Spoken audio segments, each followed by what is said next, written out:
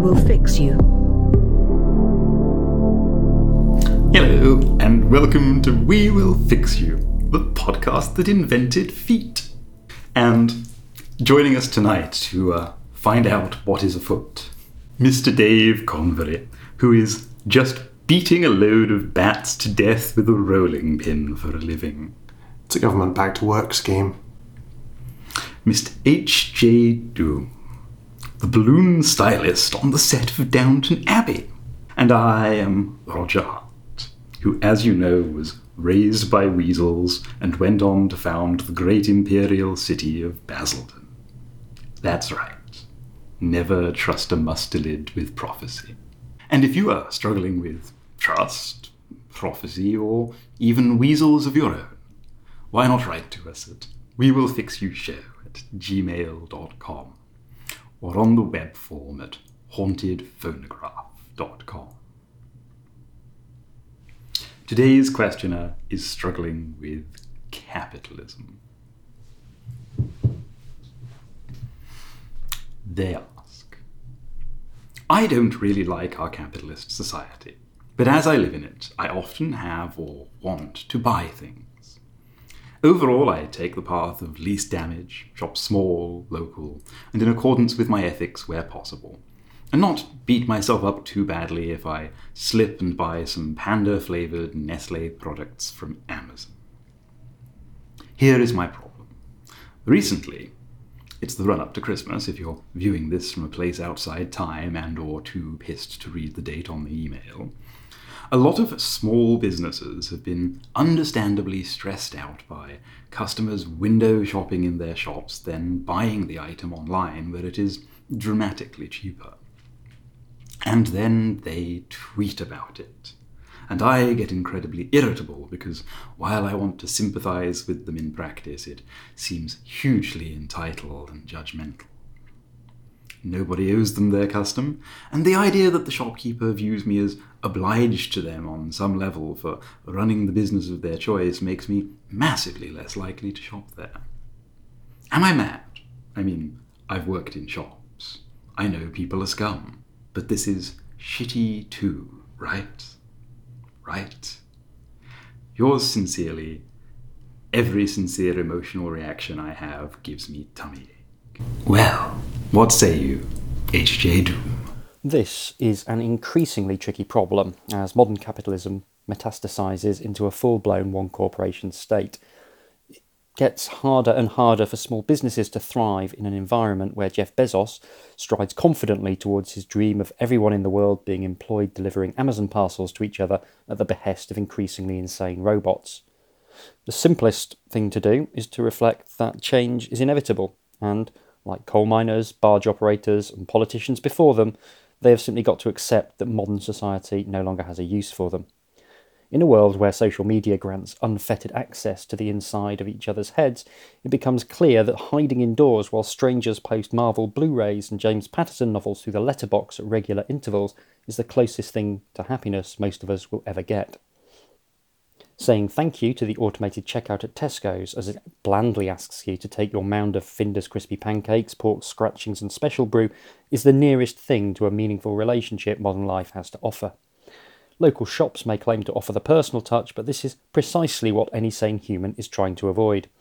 Being silently judged on your purchases is something increasingly outsourced to a Google algorithm, an algorithm which, exposed to all of humanity's idea of what constitutes a sensible use of disposable income, may become the first computer program to commit suicide. On the other hand, you may, charitably, want to spare the humble shopkeeper from facing their own superfluity for a little bit longer, but without conceding the moral high ground to their naked emotional blackmail. There's nothing worse than a sense of entitlement, especially where money is concerned. This is why everyone hates buy-to-let landlords.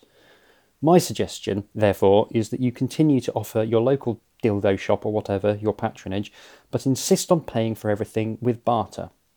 Make a big deal out of the fact that a 12-inch vibrator that goes fast enough to feel like you're having an aneurysm is considerably cheaper online, but that you believe strongly in localism and ensuring that communities maintain their traditions. Offer them 2 chickens or 6 stone hand axes for it. Tell them it's the reason that you always shop locally. You once tried to pay Amazon for a friend's box set with rabbit pelts and moonshine, but they weren't having any of it, the godless swine. You, the local customer with your box of arrowheads and a pig on a string, are on the side of the small trader, doing your bit to keep localism alive and fill their store with shrieking birds and pig excrement. When they insist on hard cash, simply shout that you're trying to keep local traditions alive and it's people like them who are killing the flint knapping industry. Congratulations, you have now obtained the moral high ground. Because this, at heart, is what the problem is about. Who has the moral high ground? Local shopkeepers have arbitrarily decided that they are better than a giant corporation, and it's up to you, their loyal customer, to demonstrate that a capitalist on a small scale is almost the same as a capitalist on a large scale. The only difference is that they are bad at capitalism and Jeff Bezos is very good at capitalism. They will try and claim probably that their localism pays a decent wage to suppliers and causes less environmental damage, but another way of looking at it is that by failing to found a wildly successful multinational corporation which outsources vast amounts of labour, these pissant local stores are screwing thousands of people in the developing world out of much needed jobs. If they care about the people so much, why haven't they founded the next Apple? By now, your shopkeeper will be feeling suitably chastened, and you can move on to the final phase where you, the magnanimous customer, are prepared to offer them actual money in exchange for some rubbery buzzing contraption that will absolutely destroy your downstairs area. The fun isn't quite over though, because by successfully inducing you to pay actual money for goods and or services, the shopkeeper may erroneously believe that they have regained the moral high ground. This is where we revive another fine old tradition, haggling. Now, a lot of people hate haggling. I once successfully haggled over a jacket on a market stall and it left me feeling simultaneously depressed and angry. To be fair, that's kind of how I feel anyway, but I digress. This time though, we aren't going to be haggling over money, but over social capital, which is much more enjoyable. Tell them you'll buy the dildo with filthy lucre, but only if they do Movember this year. Demand that they observe Veganuary, take a month off alcohol and quit smoking. By this point, they'll probably agree to read a Naomi Klein book or run a half marathon for cancer just in order to get you out of the shop. Everyone's a winner. They have their money, you have your overpriced dildo, money will be raised for charity, and crucially, you'll be doing them an enormous favour if you never darken their door again. You can go back to sitting in a darkened room, wanking yourself into oblivion and impulse buying video games you'll never have time to play with your head held high. Result. Yeah, you're right. You're right. Entitlement is still entitled when it's punching upwards. Nobody owes anyone a sale, and it's super presumptuous to expect anyone to be in the kind of position of privilege that lets them elect to pay more for increasingly commoditized goods just to get a warm glow out of patronizing old Bert's widget emporium. It's shitty. What's shittier is that, as you kind of acknowledge, there's basically no way to fix it. You're right. And I've got nothing. Like, unless we destroy or radically reform capitalism or get much better at teaching people self-awareness skills, this low rumble of bellendery amplified by the season is not going away. The nice thing, I guess, is that you are, as the kids would say, woke, and understand that capitalism is a fuck show of our own making rather than some sacrosanct natural order.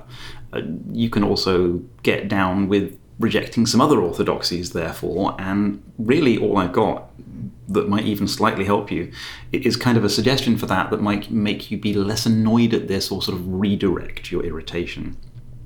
So at risk of being a bit dismissive of your attempts to do better with the kind of fuckitudinous framework of modern capital, and hopefully not too badly mansplaining your own point back to you, I mean, I am a white man on a podcast, so let's try this on for conceptual science. You can, of course, as you know, just walk away from a business that annoys you, no matter how small and local they are. And you can think the proprietor is a dick regardless of your commitments to ethical consumerism. Not, or at least not only because you don't owe them anything, but because, and this is something that I think we can probably just about riff on, the whole idea of ethical consumerism is kind of victim blaming for economics. The core flourish of this sleight of hand trick is asking us to accept that exercising capitalism's much vaunted consumer choice is the best, or indeed the only, way to police the actions of corporations. It isn't. But from there, it's this small increment to the idea that we must accept that businesses will be exploitative and can trade without their own ethics because consumers will inflict financial penalties upon them according to their own. Now, we could just regulate the shit out of them and carry on with our lives in a better world, but the moment we accept that kind of voting with your wallet is the best way to exercise control over corporates that will necessarily be evil, we accept that corporates will necessarily be evil. And the responsibility of corporate ethics is shifted onto the individual consumer, someone who likely feels not especially empowered, may not be able to wield any power without collective action. And the workload of corporate ethics, the business of actually having to process all of this, becomes this extra cognitive tax each time you want to buy a pen or a sandwich or an electrified urethral sound. And worse than all of that, it positions shopping as an act of core political agency. And that can proper get to fuck. Like, shopping is not the best exercise of my civic freedoms. Fuck that.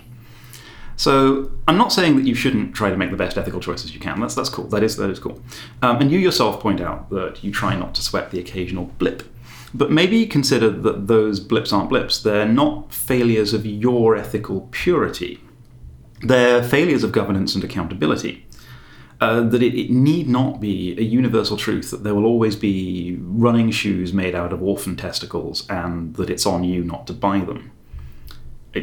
Every time you feel bad for thinking that your, let's say, for example, local overrated burger vendor with noisy fans on the internet is being a proper rat fucker, remember that feeling an obligation to ethical consumerism is to engage with the enemy solely on their own terms.